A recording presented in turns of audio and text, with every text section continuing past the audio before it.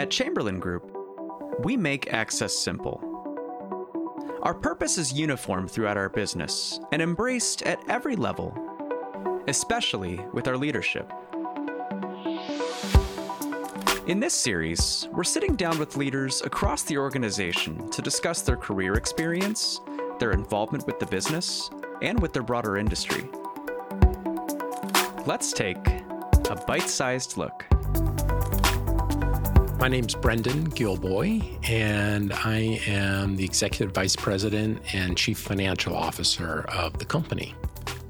Why don't you tell me how long you've been working in your current industry in the realm of finance? So I started my career coming out of school with a degree in accountancy and started in public accounting, which is a very accepted, understood first job out of college for accountants. Okay. And spent 20 years in public accounting, 10 progressing up the ranks and 10 as a partner, an audit partner. So I was responsible for audits of financial statements and internal control audits of companies. But there came a point where I kind of said, is there something else that I'd rather do and expand my career horizons? And so I ended up leaving the partnership and joined a former client as their CFO. It's a large global pharmaceutical company. Okay. And I was the North American CFO there for a brief period of time, because I think 2 years after I joined the company, I got merged out of a job. My management team was on the wrong end of the stick. And so... And out of the ashes, where did you end up? That's right. We afforded me the opportunity to look for something else to do, and that's where I ended up at Chamberlain. Okay. Yeah. So from CFO to CFO at Chamberlain Group. Yeah. So you've always held that title here. Yeah. Okay. Mm-hmm. Exactly. So, and I've been at Chamberlain now since, 2009. I'm one of the more tenured, ELT members. Yeah, I was going to ask, does anybody have seniority over you on No. ELT? No? No. I have gray hair for a reason. It's wisdom in those gray hairs. Yes.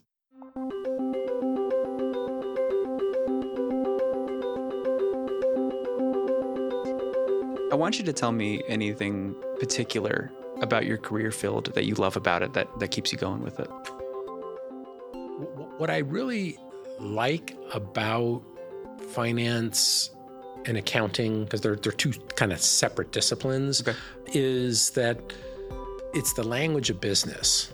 Being a storyteller and trying to elicit insights into, you look at, a multi-billion-dollar enterprise, 5,000 people, and all the effort and decisions made and outcomes, possible outcomes, risks that are identified and managed. And at the end of the day, we distill all that and get it onto a couple of pieces of paper that tells a story around, what did the company do and how good were they at it compared to what they thought they would do. Yeah, I never really thought about it that way. And regardless of what industry you're involved in, you can speak that language. That's a really cool way to look at it. And it's an older tongue too. It's been around for a while, even though it's taken some different shapes. Yeah, it's, the basic principles have been around for decades. Mm-hmm. Sometimes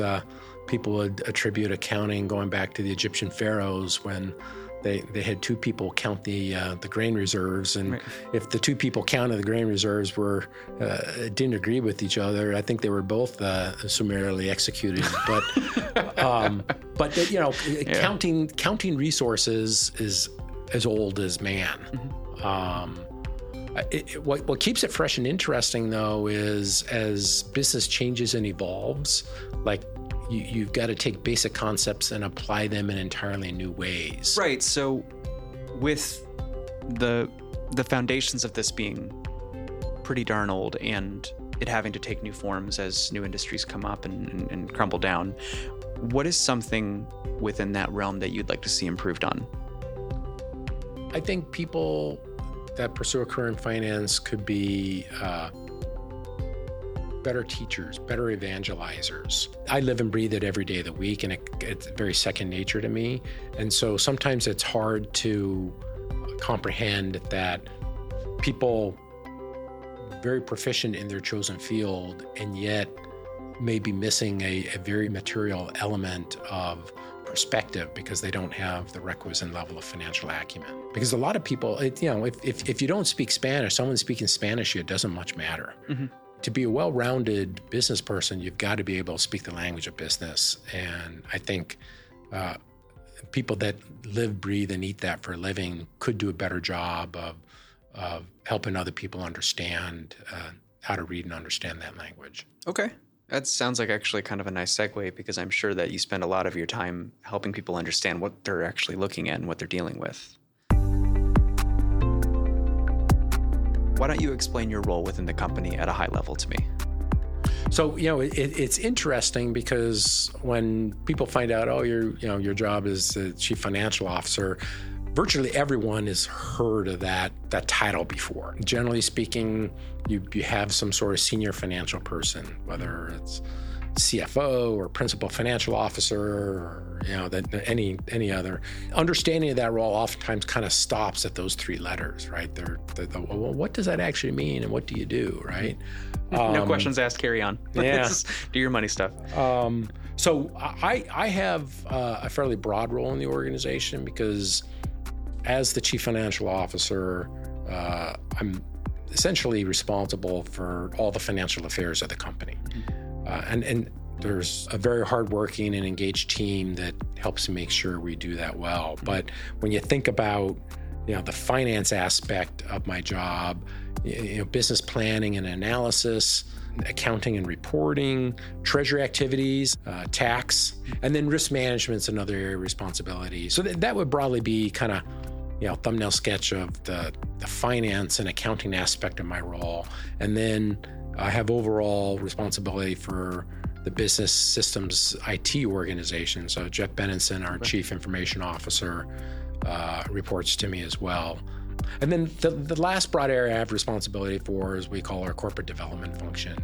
And that would be our acquisition. So as we look for opportunities to grow through M&A activity, that function I have primary responsibility for as well.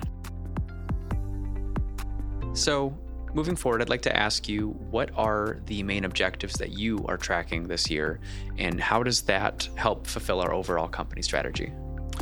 So the primary objectives I'm tracking are no different than the ones that Jeff Meredith tracks. Okay. I think like shot for shot, those are very, very close. Yeah. I probably look at other things from an operational perspective that Jeff wouldn't be as focused on, but everything Jeff is concerned about, I'm concerned about. Okay. The things I'm focused on, certainly making sure that we do our best to optimize the profitability of our core business. The other thing I'm very focused on is the trajectory of growth around our connected services businesses. What do we need to do to accelerate that growth? And how do we evaluate the opportunity to turn a piece of hardware that can be connected to MyQ into a revenue generating service? That a lot of the organizations got their time and attention paid to that, and that's something that I spent a fair amount of time thinking about as well. Yeah, it sounds like you are tracking the same objectives, but maybe looking at it through a slightly different lens than the CEO might. But that's good context.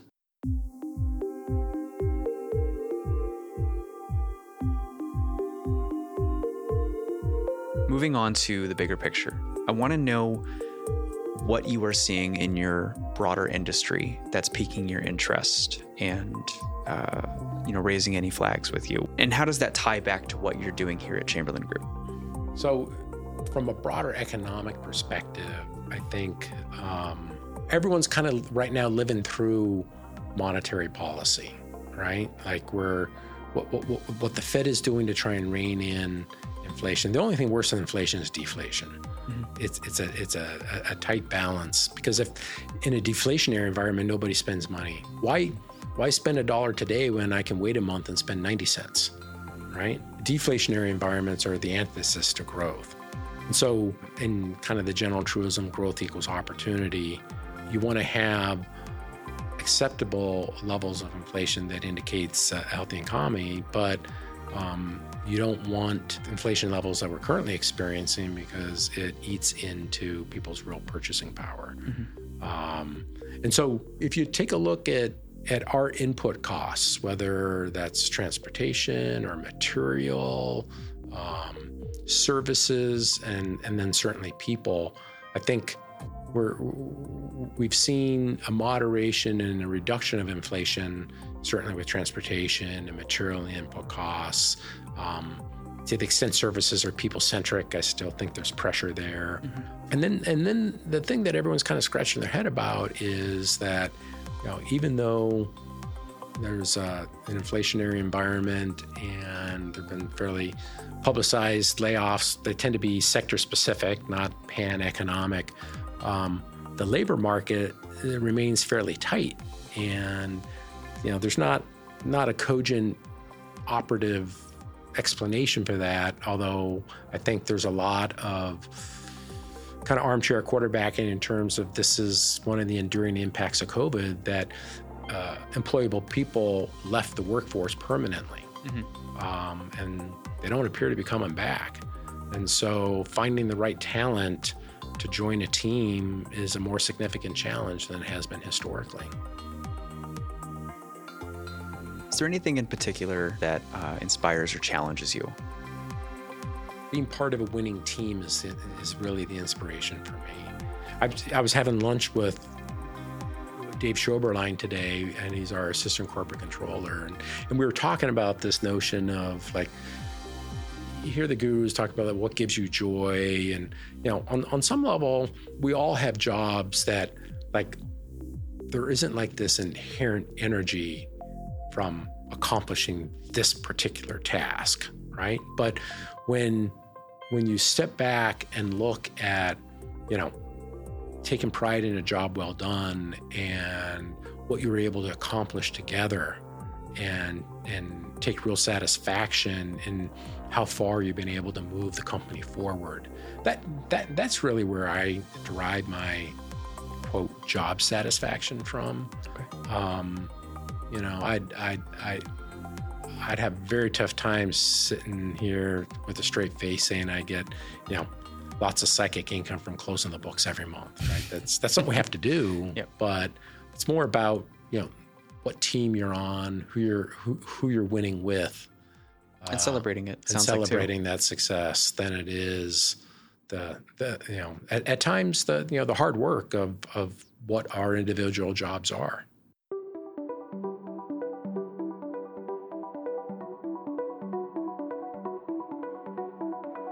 All of this into consideration, what excites you about the direction that Chamberlain Group is headed? So I think that we have a very unique opportunity to do something that not many companies have the opportunity to do. And that is that we're able to continue to invest in and grow and optimize a very successful business that's hardware-centric, and at the same time create new businesses, like new-to-the-world businesses.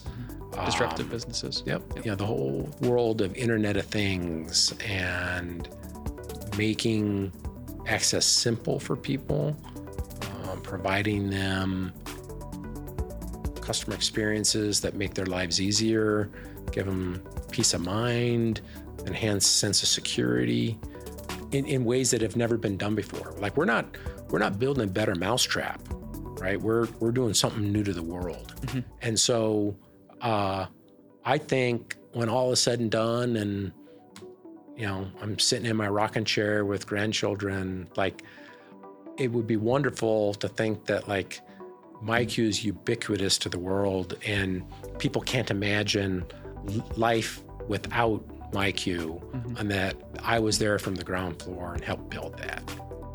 It's a big one, but I like it. All right. That's all I got. Great. Well, thank you. Yeah, thank you, Brendan. I appreciate you sitting down with me for a bit and talking. Certainly. Thank you for listening. Stay tuned for more introductions from our leaders at Chamberlain Group. This episode was written, recorded, and edited by me, Colin Youthy. Our producer is Megan McClendon. Our music was provided by Invato Elements.